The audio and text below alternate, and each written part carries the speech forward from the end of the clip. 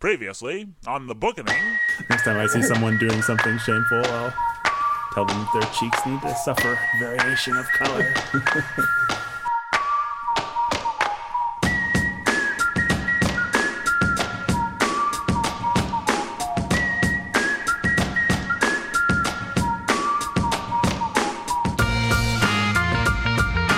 How is it that your cheeks suffer no variation of color, Brandon? What is it? Charlotte. Is that how you pronounce her name? Charlotte? I'd probably just call her Charlotte. Oh, Charlotte? Charlotte Lucas. What do we think about her? Smart, dumb, sympathetic, unsympathetic? Do we like that she marries Collins? Do we think we're supposed to like that she marries Collins? Well, there's a lot to be said about that, right? It's the first marriage of the book. And isn't it the first? Yeah. It's the first marriage of the book. And it's Charlotte being opportunistic. And you don't know how it's going to work out for anybody else. You don't know how it's going to work out for... you do, because it's a book that's going to end well. But you don't know, is it going to work out well for Lizzie that she passes on Mr. Collins because she's committed to happiness, committed to marrying a man that she can respect, or not marrying at all, knowing that she's risking being turned out on the street, potentially. So Lizzie, obviously, she despises it at first. She's scandalized, maybe, is the better way to say it, than despises. So she's scandalized by Charlotte's willingness to settle. Charlotte's lack of idealism or romanticism. Yeah. And it definitely sets up a contrast for how things work out. And things don't work out great for Charlotte, but she also doesn't end up with Wickham. So I'm not sure what else to say about it. Yeah, is your question, should we despise her or feel sorry for her? Well, do you think that we should despise or feel sorry for her? I don't think we should feel sorry for her. She knew exactly what she was walking into. She chose what she thought was the lesser of two evils. Yeah, that's it. I think my sense is that this is Jane nodding to something that actually happened quite often. That you have a lady who wasn't going to be the object of Darcy or Bingley's courtship, and so she had to find someone, and she wanted a husband, and she knew that she wanted security, she wanted to be provided for. Here was Mr. Collins, and she went for it. I don't know what else to say really about her. And we know she manages it well. She's got that room set up, and all she that manages stuff. She manages it well in two senses, right? She manages to keep herself from being thoroughly annoyed with Mr. Collins, and she manages to handle it all in a graceful and respectful sort of way. Yeah, it seems like she's going to be a genuinely good wife for Mr. Collins, which speaks the world of her. She's going to cover his nakedness, going to improve him as best as somebody could. They're not going to be happy in the way that Elizabeth and Darcy or Jane Collins and is Bingley. incapable of... Yeah, but the question is which is more realistic? Charlotte and Collins or Darcy and Elizabeth? Well, what's the answer, Mr. I don't know. Question-asking guy? So you have here Collins and Collins and Charlotte, who could very well have had a marriage exactly like the Bennets if Charlotte wanted to be hateful and despise her husband. And you don't get the sense that that's how things are going to work out. One of the differences is that Charlotte isn't deceived going in about who she's marrying, right? Mr. Bennet was. He thought he was getting something, and he got something completely different, and he was disappointed. And Charlotte isn't going to face any kind of letdown with Collins. She knows what she's getting, and she's made up her mind to make the best of it. And that means being a good wife. And so part of being a good wife is encouraging her husband to take long walks every morning and to be out in the garden for his good health, and to set up a corner of the house for her that he's not likely to be in to trouble her. Yeah. And you could say that that's a nasty thing for her to do, but I don't think it is. I think it's I think it's a gracious thing for her to do. I'm not married, but every married couple, godly Christian married couple that I've ever observed does all kinds of stuff like that. They just find ways to make it work, and sometimes it's very pragmatic. Sometimes it's, we don't go to restaurants together because you're obnoxious when you go to, it's You're going to say something to the waiter, and I'm going to be annoyed with you, and I'm going to get... So let's just not do that. Here's an idea. Let's not do that. Here's an idea. We fight every time we do the dishes together. How about we don't do the dishes together? How about we divide some stuff up differently? Of course, there's an extreme of that that's awful. You've got your man cave, and you've got your... I don't know what the rest of the house really is the other side of that. In your which is what Mr. Bennett and Mrs. Bennett. Mr. Bennett has a man cave, and he goes and he lives in his man cave. That's very different than being shrewd about protecting yourself from the things about your husband that bother you, so that you can better love him and care for him and be respectful to him. Well, yeah, when Elizabeth visits the Collinses. Yeah.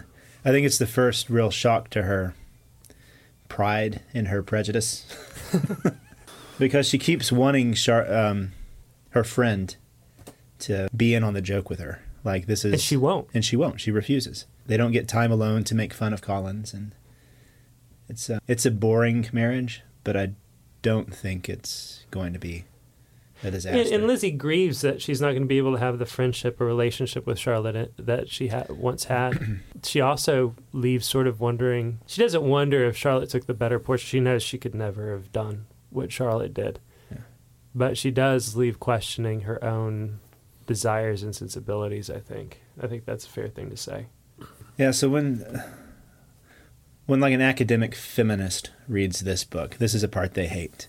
Mm-hmm. Because they want to see this as being where society... She had no other choice. She had to marry. If she didn't, she would be stranded and abandoned when her father and her mother died. She's the tragic and victim so she had of to, society. Yeah, she fell prey to this, and so she had to marry Collins.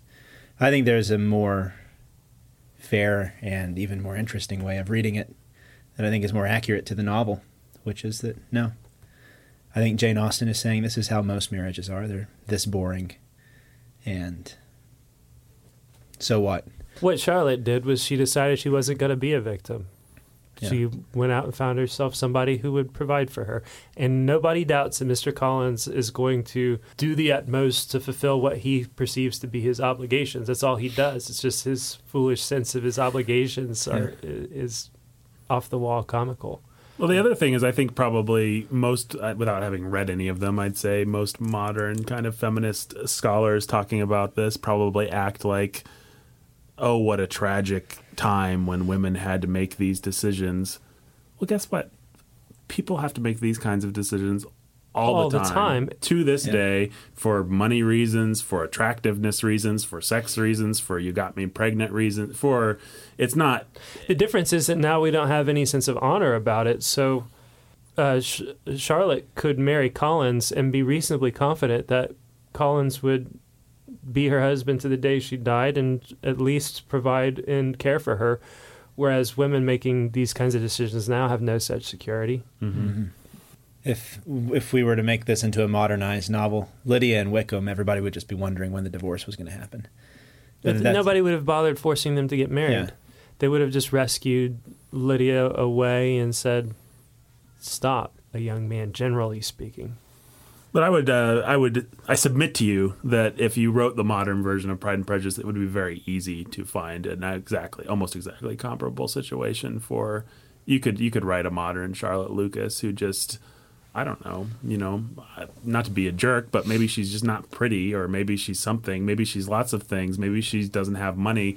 There are lots of people that settle or that make the best decision that they can. Not everybody gets to be Elizabeth and Darcy, and maybe not everybody should. I don't know that Jane Austen is necessarily saying that Charlotte did anything wrong. What people need to actually do is see Charlotte as an example for them in marriage. If you feel like you've you're disappointed and jilted in love and marriage, what Charlotte does is admirable.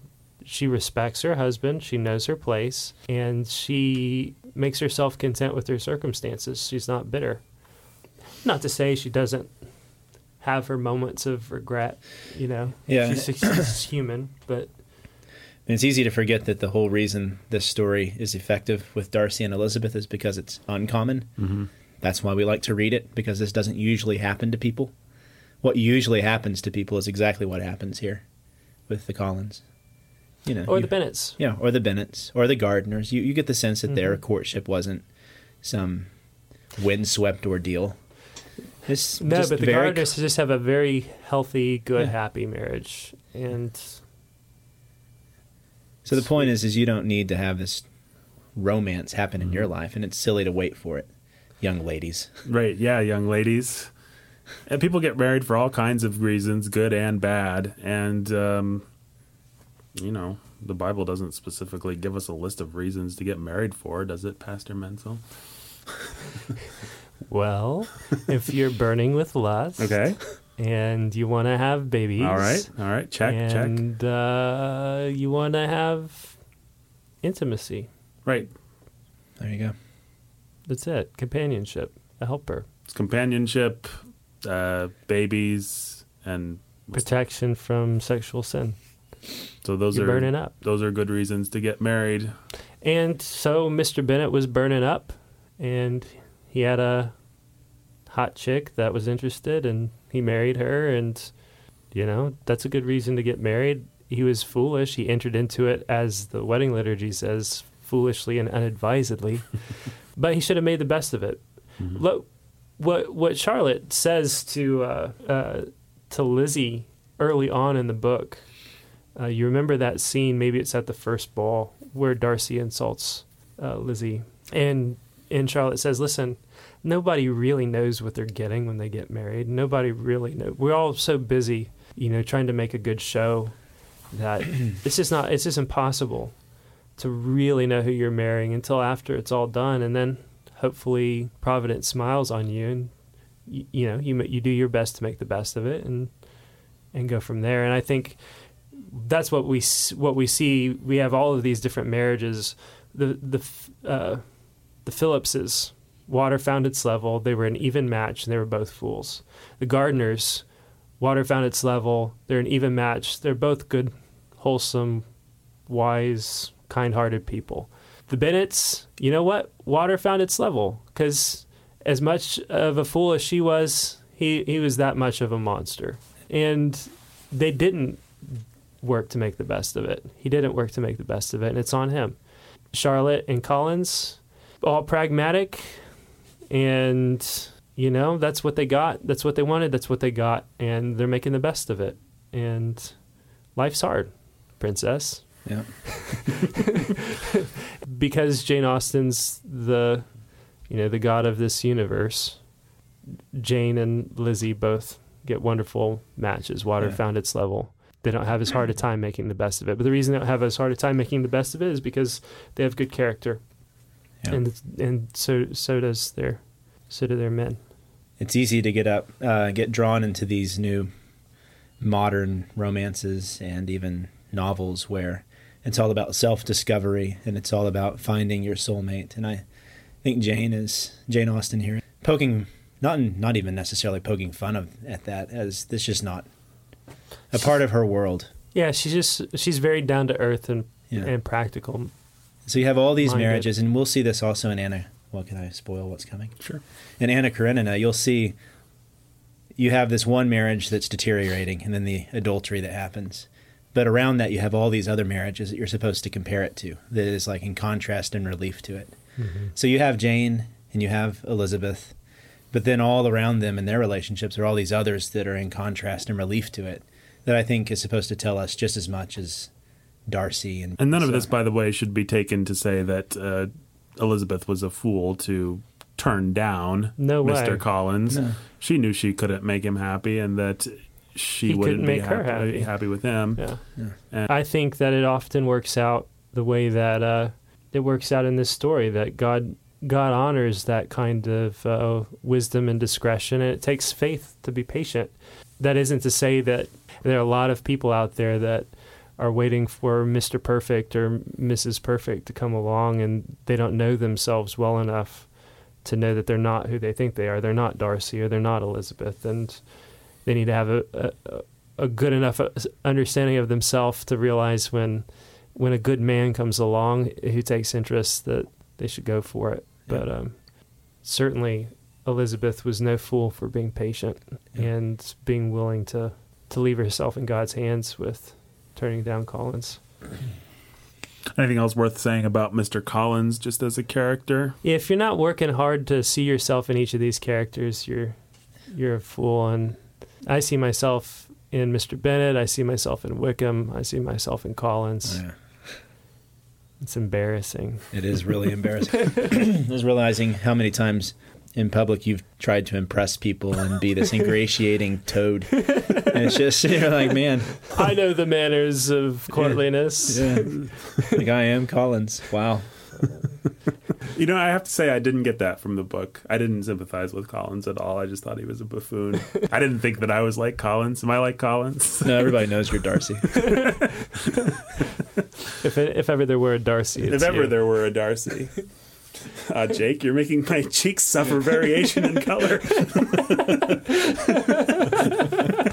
How are we Collins? I mean, he's an obsequious, sniveling, snobby little worm. I don't know a lot of people that are really as bad as him. Yeah. Well, when you put it like that, actually, I don't see much Collins in myself after all. I will say he seems a little bit more like a cartoon character than a lot of the characters. I think he is realistic and he is sympathetic in some ways, but he's fairly over the top.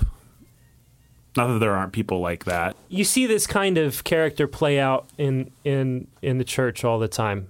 You have these guys that come from broken homes, from broken families, and they've never seen what manliness looks like. And so you try to teach them what it means to be a man, what it means to take responsibility, and then they walk around with a hammer thinking everything's a nail, and they think they've learned something, and they're aping what they think manhood is, and they end up looking like Barney Fife instead of like Andy Griffith. And that's all that Collins is. Collins went to school, and he thinks he's learned some manners and some mannerisms and how to deal with people of class, and he runs around like Barney Fife. And yeah, Barney Fife is a caricature, but he's not that far off from a lot of people. Yeah, there's one example in the church. How about academia, Brandon? Oh, academia. You get a grad student who comes in, and all they do is spend their time trying to pretend, well, and this might hit close to home, trying to pretend they've read books they've never read, trying to pretend they know theorists they've never heard of. Dropping the terms. Yeah, dropping the terms, or telling the professors, yeah, I've read your book, and your book was just really, it was so amazing and just eye-opening when it comes to this particular author. So there are students who will look at the professor they're about to have and then will read their books just so that they can ingratiate themselves with them, or they'll adopt that professor's tone and mannerisms when they write their papers. I mean, and then when you get into actually being adjunct and then finally a professor, you're still doing this with all the other community, the greats out there. You're trying to put yourself into a circle of people who speak a certain way and have certain mannerisms and go to certain places and do certain things. And so then suddenly, you came from a little small town and I don't know where, but you're all of a sudden a vegan. When you grew up around a bunch of carnivores because Here's another example. Pick up the latest edition of the New York Times and open to the movie review section and find somebody using a bunch of silly words that they looked up in a thesaurus strung together in a sentence, trying really hard to sound smart. Well, maybe my actual problem, now that I think about it, is that we live in such a world of so many Collins. You don't even see them. I don't even see them because Collins is kind of ubiquitous in the 21st century. Yeah, Collins is a poser.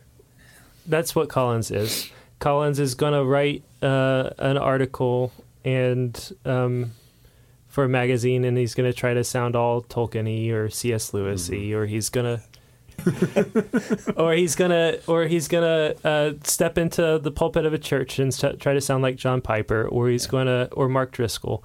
So if you're listening to this and you write blog articles where you try to sound like Tolkien, then you should stop. You should. Please don't. Because we're on to you. The world doesn't need any more people posing to be J.R. Tolkien. Or C.S. Lewis. Or G.K. Chesterton. We could use... There's only one G.K. Chesterton. So quit trying to sound like him. Quit trying. Because we're on to you. There might be a bunch of Mr. Lucases and stuff that think you're cool, but... You're not. Yeah. Hear it from the Darcys and the Elizabeths. You're an idiot. If you are a young writer, God bless you for imitating the masters. Yeah, good job. By all means, imitate the masters, but grow out of it. Yep. And develop a voice and style of your own eventually.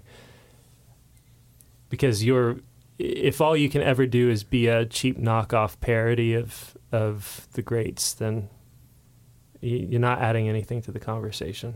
And if you're a young Christian conservative, then find somebody besides Chesterton or Woodhouse or Lewis. To imitate. Yeah, it's just steal where nobody else is looking. That's the golden principle. That's the best advice you could possibly get from this podcast. Steal where nobody no is looking. Yep. Steal from Jane Austen, for example. See if you can do a little carving on ivory, as she called her works. Any other characters? There's lots of minor characters. Anything else jump out at anybody? I just liked, personally speaking, or I like in this kind of a novel, the strongly defined minor characters. I really appreciate that. Yeah. And that's something that you don't see in like 20th century literature as much. You just a lot of times with a secondary character, you don't get a real strong sense of them. The periphery, and but the fact that the peripheral characters all have strong personality types, strong, simple, colorful personalities. You've got Georgiana Darcy, who's just completely sweet, and you've got the gardeners, who are just completely good, and you've got Lady Catherine's daughter, who's just wilting away. Well, it's a picture of how revolutionary Austen was as far as the novel at the time, because before that, all you had were these either sentimental characters, or you had the picaresque parodies and stuff like that. And then suddenly here comes this country girl writing these novels where everybody seems very real. It's the birth of the realist movement in literature. So, yeah. But the right kind of realism, where realism doesn't mean everybody dies and everything ends in horrible tragedy because the world's just one big chaotic mess. It's a realism that's rooted, a realism that has a creator, I think, a creator superintending everything that happens for good, even in the bad things that happen. Maybe that's taking it a little too far, but I don't think it is in Austen.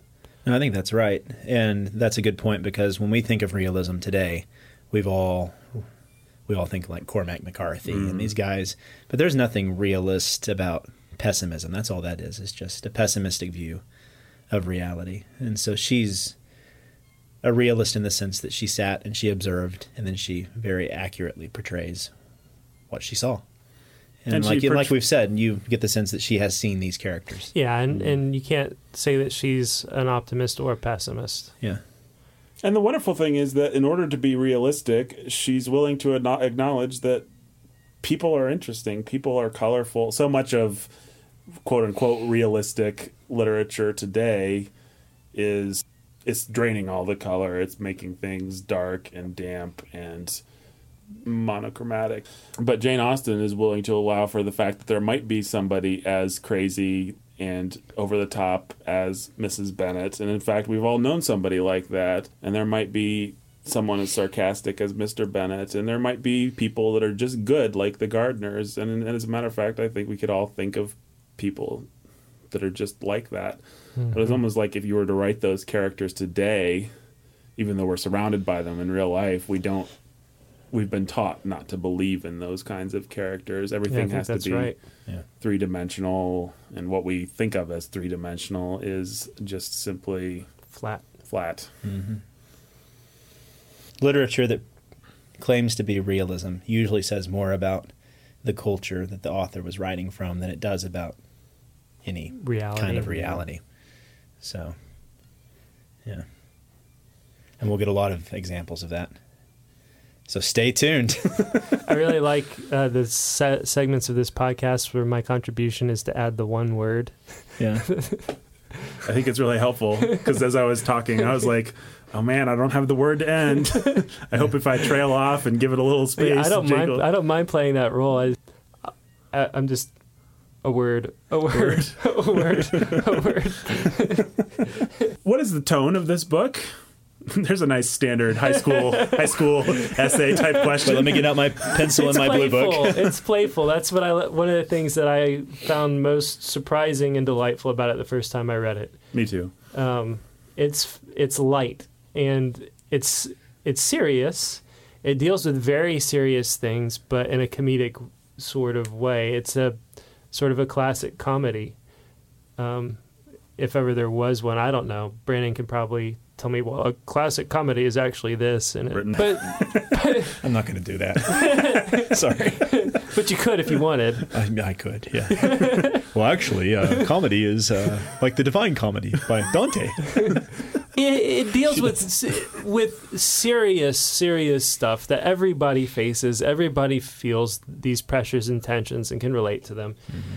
And it does it with the spirit of Elizabeth, with a kind of buoyant, good, if not entirely good-natured, at least very good-humored attitude. What this, now that you're kind of forcing me to do this. Go ahead, let's hear it. That's what you're here for, man. This is comedy in like the vein of Shakespeare. Yeah, the way Shakespeare absolutely changed. Shakespeare revolutionized comedy. Before him, comedy was seen as ending on, you start at a low point and end more on a high note. But with Shakespeare, you got comedy that was more in this vein of playfulness and lightheartedness. So there's a lot of Much Ado About Nothing in Jane Austen's books. Mm. And it improves. I mean, she improves on it some. Mm-hmm. So, you know, the subject matter of this book, relationships and marriage, at a superficial glance, it seems mundane, right? It's not Tolkien. It's not battling the forces of good and evil. It's the battle that you face every day in your home with loving your wife, loving your kids, or you're single and you're looking and hoping and praying for a good match, praying for a husband or a wife. And that's high drama. And it's serious stuff. And it's actually much closer to the bone than Frodo taking the ring to Mordor. Yeah. But then she makes you laugh, and she makes you deal with yourself and helps you to understand yourself. I was talking to somebody not long ago about how when they read this in high school, this book taught them how to think self-critically because of Jane's exposition. She opens up and she explains for you what people are thinking and what people are feeling, but man, is she perceptive. Man, is her exposition insightful and helpful. Not many people can think the way that she thinks. Yeah.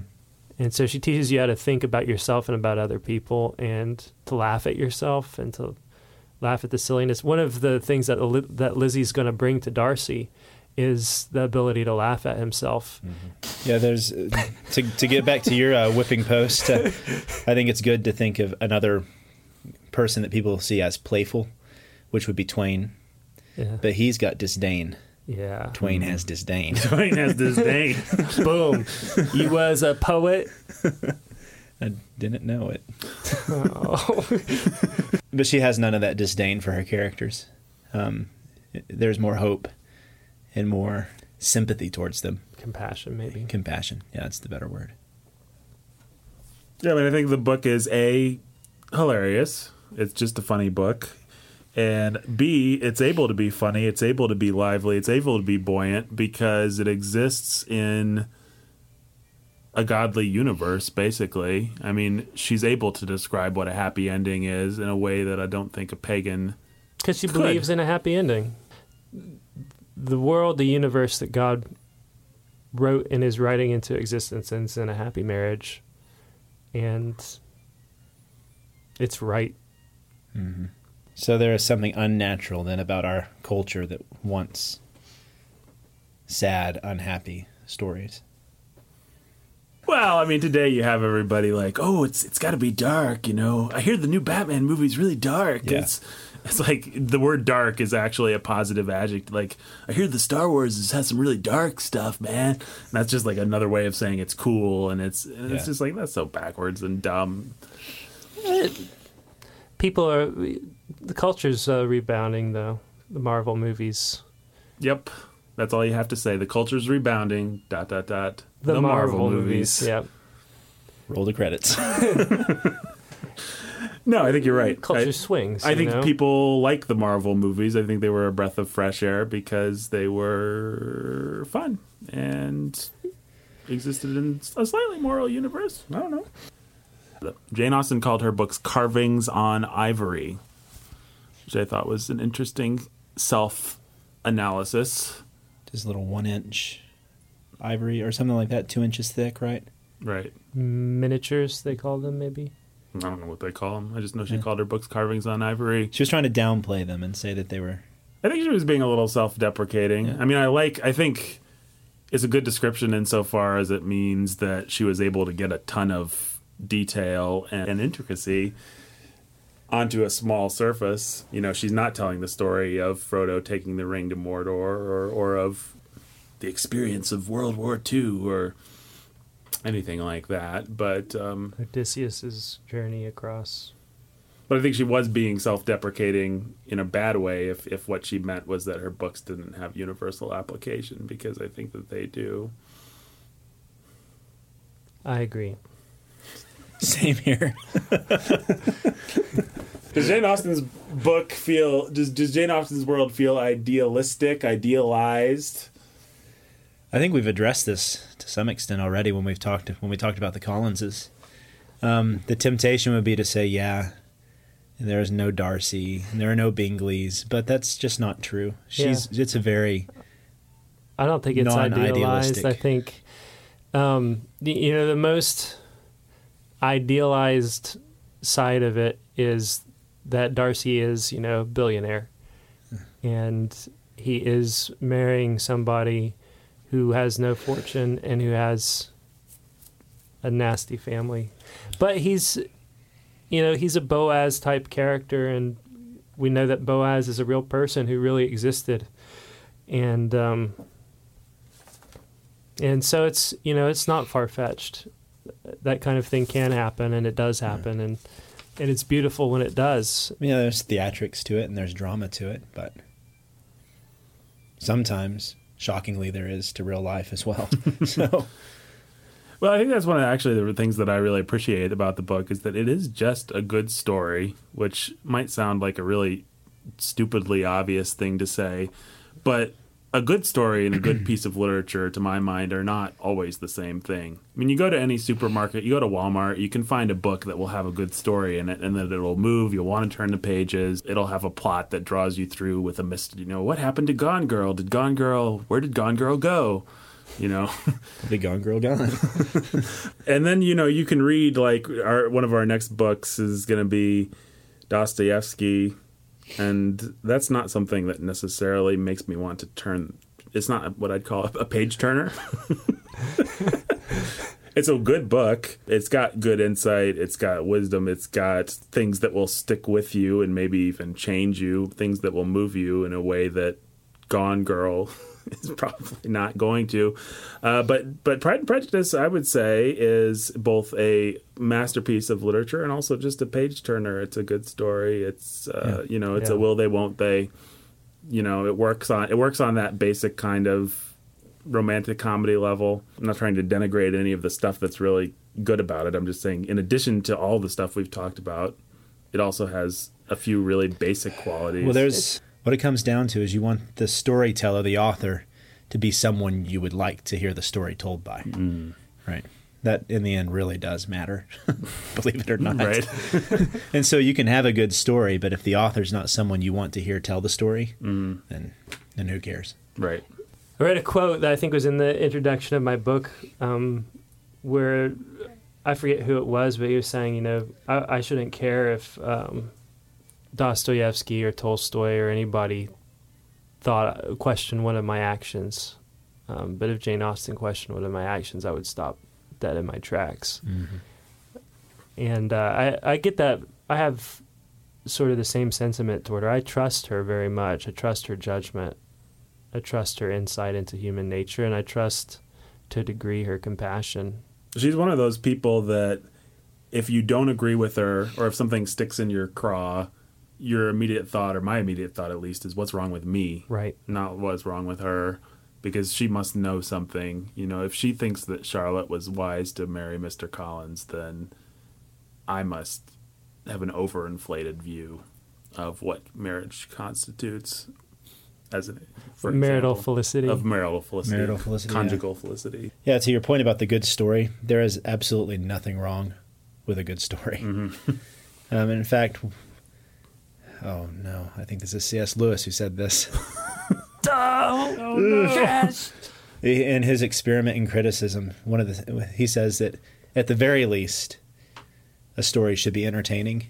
The problem is they often stop there. Mm-hmm. You know, the first time I read it really fast because I wanted to get to the end and see them get their happy ending and make sure, you know, that they got their happy ending. And not every author that can do that. And to be able to keep you turning those pages and also have all this insight is something that's only comparable to Shakespeare. Yeah. This is one of the few books I would commend to you reading yearly. I think it's good to have a set of books that you go back to over and over again, just because you're not going to get out of this book the first read what you're going to get out of it the second read or the third read or the fourth read. Mm-hmm. It's just good to have a book that you become familiar with like an old friend. So, In a book that's going to help you perfect your character. Yeah. I mean, that's what you can't read it and not feel exposed at points. And it yields different things on each reading. yeah, like we've talked about already. Right. We've all feel differently about the book this time, but not bored with it. No. And I can't imagine that I won't have an entirely different perspective on... I mean, I'm 10 years older than Lizzie now. I was younger than Lizzie the first time I read it. Next time I read it, I'll be, you know... Well, here you go. I'll happily propose something. married to Mrs. Darcy. On the 5th year anniversary of this podcast, Nathan, we should revisit Pride and Prejudice.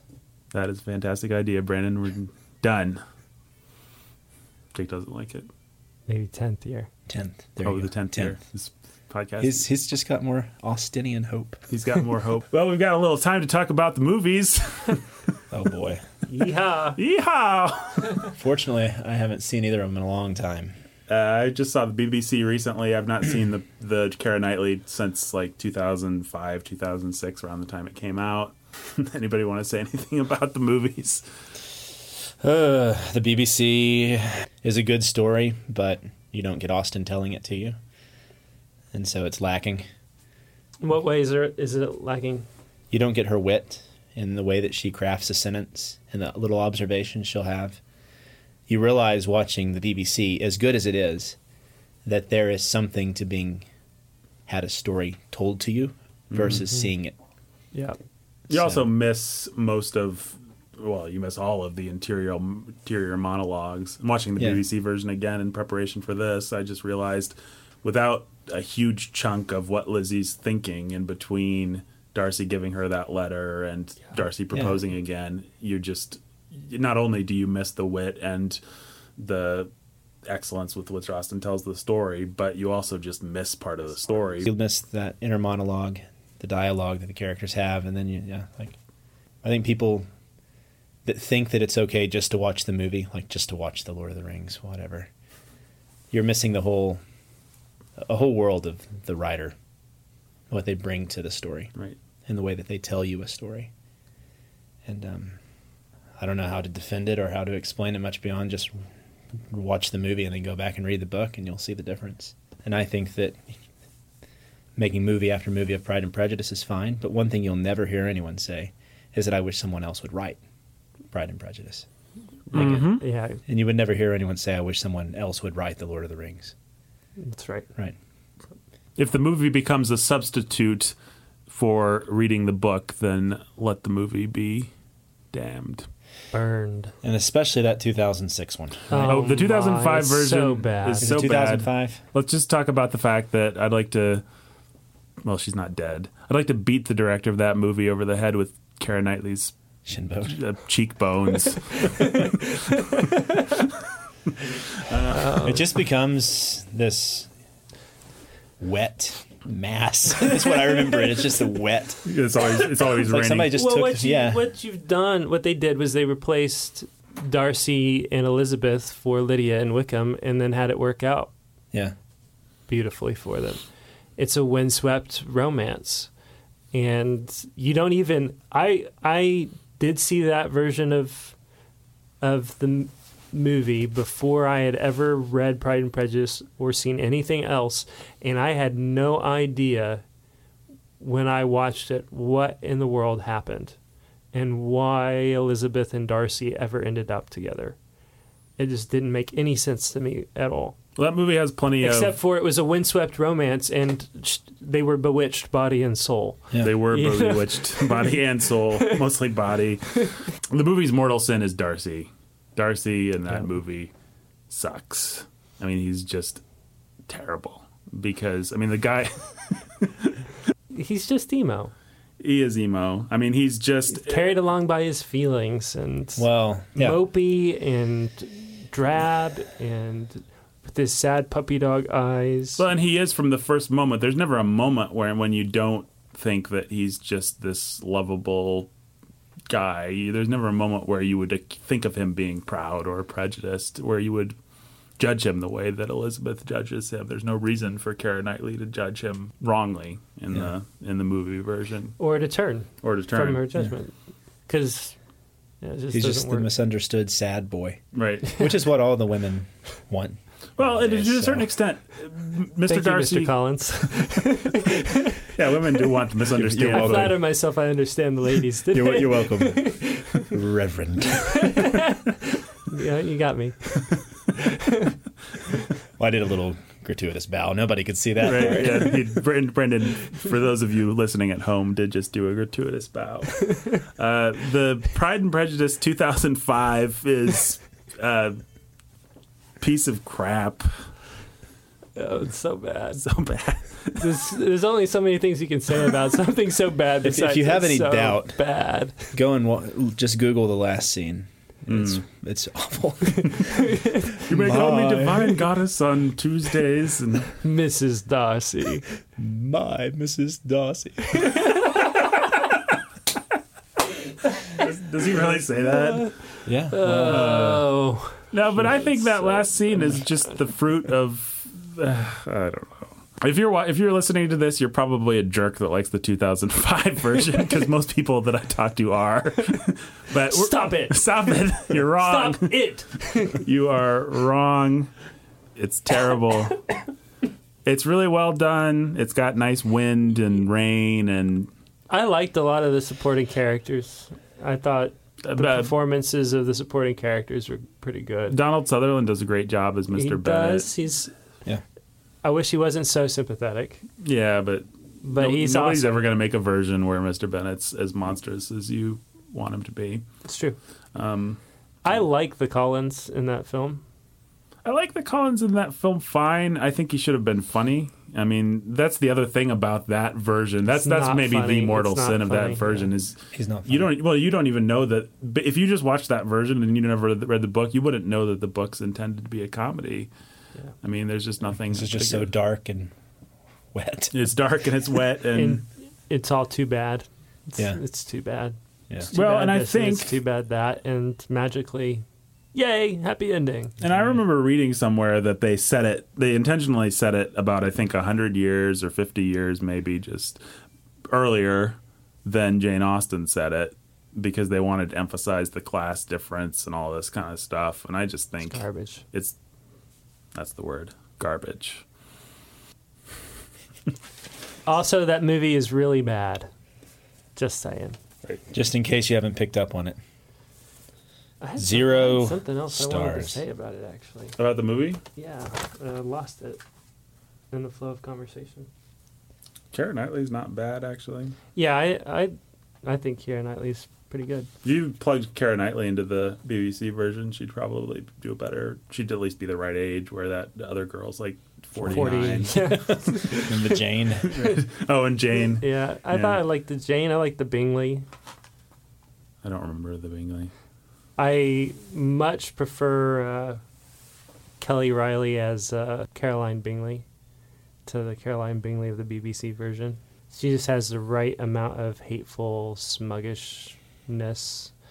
And so in your perfect adaptation, who do you cast as Darcy? Oh, man. I've got mine. I gotta say Colin Firth wasn't bad. You're not allowed to use Colin Firth. No. You're not allowed to use any of the characters. Nathan. Yeah, that's obviously I cast myself. I kind of like that guy that played Thorin, actually, quite a bit. Who? The guy that played Thorin in the stupid Hobbit Right, movies. what's his name? Richard Armitage. I knew Oh, what yeah. his name was all along. I just didn't want to seem like a jerk that knew what his name was. Why? Because he comes off as a real tool in those Hobbit movies. Therefore, I think he could play But does he come off sympathetic? When does he come off sympathetic? He doesn't so much in the Hobbit movies, but I assume he could probably act his way into some sympathy. And in other words, I think my philosophy of casting Darcy is cast him cast a for the villain. first scene, cast a villain. Yeah. And I know who you're going to say because we've had this conversation off air, but Yeah, it's Alan Rickman. That's Alan who I would Rickman say. circa Die Hard. 92, 95. He kind of got to do that with Snape. So Yeah, I didn't see the Harry Potter films, but they did a good job. he's just a fantastic villain. Yeah. He's easy to hate. He's easy to think. He plays that kind of smug, proud character very well, but he can make that sympathetic turn, I think. Yeah. And played. that's the kind of person that you want. He was in a Jane Austen movie. Right, wasn't he? I've heard that. He's in the Emma Thompson Sense and Sensibility. He plays Colonel Brandon. He plays Carl Brandon. Does a good job. And when I said that to somebody else, they said that's a similar character turn. Is that right? I've not read Sense and Sensibility. In that he's never a jerk. He's just kind of boring and upright, and that's about all you'd really say about him. Yeah, he's not the same, but there There are similarities. We've talked about Wickham, who I said Heath Ledger's actually who I imagined when I read the book the first time, but I'd be on board with Heath Ledger. But I still really like the idea of Tom Hiddleston. I don't like the idea of Tom Hiddleston simply because his most famous role is as Is already as a villain, snaky type villain. Tips you off. It's tipping the game. Yeah, Tom Hiddleston in a perfect world where he hadn't started in Avengers, sure, but he has started in the Avengers. So who do you got for that? Who do I got? Let's see. I think you just want to cast someone that's attractive to us, the audience. So who would it be? Does it have to be British? It's got to have a good British accent at least. Oh, you know who else I thought would be good for Darcy is Michael Fassbender. I think That's would actually be. who I was thinking. But Well, why didn't you say so? I can I think- remember his name. That's Steve Jobs, right? Yeah, Okay. yeah. You know, I don't think I've ever seen a Fassbender film. X-Men, No. He played Magneto. Magneto. There's something off-putting and proud, but also charming about him. Oh, I think he'd be perfect. I actually think that's a great idea. But the problem is he already played whatever that guy is in the new Jane Eyre. Oh, he played Mr. My Rochester. Wife, my wife is crazy Yeah. guy. He plays Macbeth in a new adaptation of Macbeth, right? Yeah. He does. I want to see that. He's really good. I mean, I haven't seen him in Macbeth. He was great as Steve Jobs, and he was great as I haven't seen. Magneto. Anybody that could play Steve Jobs would probably be a pretty good Darcy. I mean, Yeah, that's a intense jerk, smarter than everybody type guy. smartest guy in the room. Mm. The obvious answer that all of us are refusing to say. Guy who can play the arrogant, smartest guy in the room, snob, British guy who can take a sympathetic turn is Benedict Cumberbatch. Oh. Yeah, that is the obvious answer, and then probably someone will make a Pride and Prejudice with Benedict Cumberbatch because it's such an obvious nobody idea. Nobody will want to watch it because of all the The fatigue. Cumber fatigue. Yeah, I would cast him as Collins. that would be funny. If he had to be in the film, if I wanted to put a headliner. Oh, I think he'd do it too. I think Cumberbatch is probably bored playing matinee idols and stuff. He'd rather play interesting character parts. Yeah. Cumberbatch might make an interesting Wickham too. He's a little old for it now, probably, but get somebody like that who's just purely smooth and the audience loves to play Wickham. Cumberbatch, you want that kind of a guy. I don't know who would play Lizzie. Keira Knightley did a pretty good job, really, in a stupid version. She did. She was. But I don't like Keira Knightley. You don't like Keira? No, not usually. She's got those cheekbones. Nathan prefers his women without cheekbones. Just to remove them. Like sunken cheeks. Hollow. No, I like a waif. If you're listening to this and you're a woman and you're thinking about throwing yourself at me, the cheekbone question is up for debate. That's just You don't have to go and cut them off. right. Yeah, we'll talk about that later. Let's go on a few dates, see how it works out. And if Nathan has to suggest plastic surgery, it'll come up after at least the third date. Oh, yeah. And he'll pay for it too. That last part's not true. With all the money that this podcast earns. All right, fellas, well, that's about all the time we have.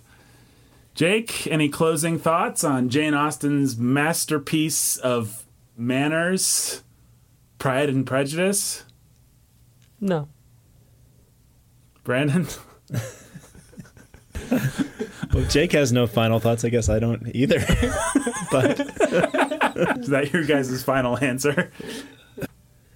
I'd say to the guys out there, if you've spent your life not reading Pride and Prejudice because you think it's beneath you, because it's a woman's book, to get over yourself. There's a lot out there that you're not going to read because you think it's beneath you as a man. You're not going to read poetry. You're not going to read Jane Austen. So just seriously, get over yourself and go out and read what people tell you is good and enjoy it. Probably those young men aren't listening to an hour-long podcast about Pride and Prejudice right now. But That's probably true. Those of you listening, go out and tell them to get over themselves. And if you're a nerdy young man that's listening to this podcast, then Go play football or something. you should probably toss the old pigskin. Ball it up. Throw it around. Call back.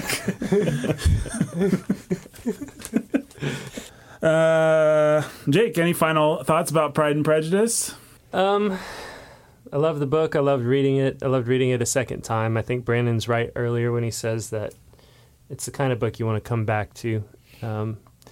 If you're the kind of person that likes the idea of marriage, thinks you might possibly want to get married, might already be married, you could do a lot worse than reading this book and absorbing a lot of the wisdom of Jane Austen about what to look for in a man or in a woman and what you must be. So I commend it to... I think I might have said earlier in the show that when I was teaching I read it for the first time in the middle of teaching a series on dating and relationships, and at a certain point I wanted to just start a book club where we just went through Pride and Prejudice together, because I thought it would be that helpful for the students I had to open up who they are, to open up their character to them, and to expose the folly of some of the relationships that they were in at the time. I would say that if I were developing a curriculum for high school students, I would put it in there and make it required reading. Yes. If you're listening to this, which you are, by virtue of the fact that you hear... The fact that you just heard me say that offers almost definitive proof that you're listening to this. Jane Austen is the man. I really like Jane Austen. I just like her. I like her as a person. I mean, she just seems fun. I hope I get to meet her in heaven. Throw the old pigskin around. No, I really do. I mean, and that is part of the fun, I think, of reading great literature, of joining the conversation across the ages with people, is that I get to learn from someone as funny and insightful and wonderful as Jane Austen, and that's a wonderful thing. And if you are a person listening to this podcast for some reason that you're listening to this and yet you don't want to read Pride and Prejudice, or you haven't read it, I don't know why you listened through this whole thing without reading it, but you should read Pride and Prejudice. It's really good. Today's episode of The Bookening was written and produced by me, Nathan Alberson. It was performed by me, Nathan Alberson, and also my two chums, Brandon Chasteen and Jacob Menzel. That is going to wrap it up as far as Pride and Prejudice goes, at least until 5 or 10 years or whatever we do our rereading of Pride and Prejudice. So I guess stay tuned for that. But next time, we are going to reconvene and start in on John Steinbeck's East of Eden. Our first episode will be a spoiler-free episode, in case you've never read it. But you might want to start reading it if you haven't already, so that you can then join us for the following episodes, which will be spoiler-filled. So, coming up next, John Steinbeck's East of Eden. Thanks for listening, boys and girls.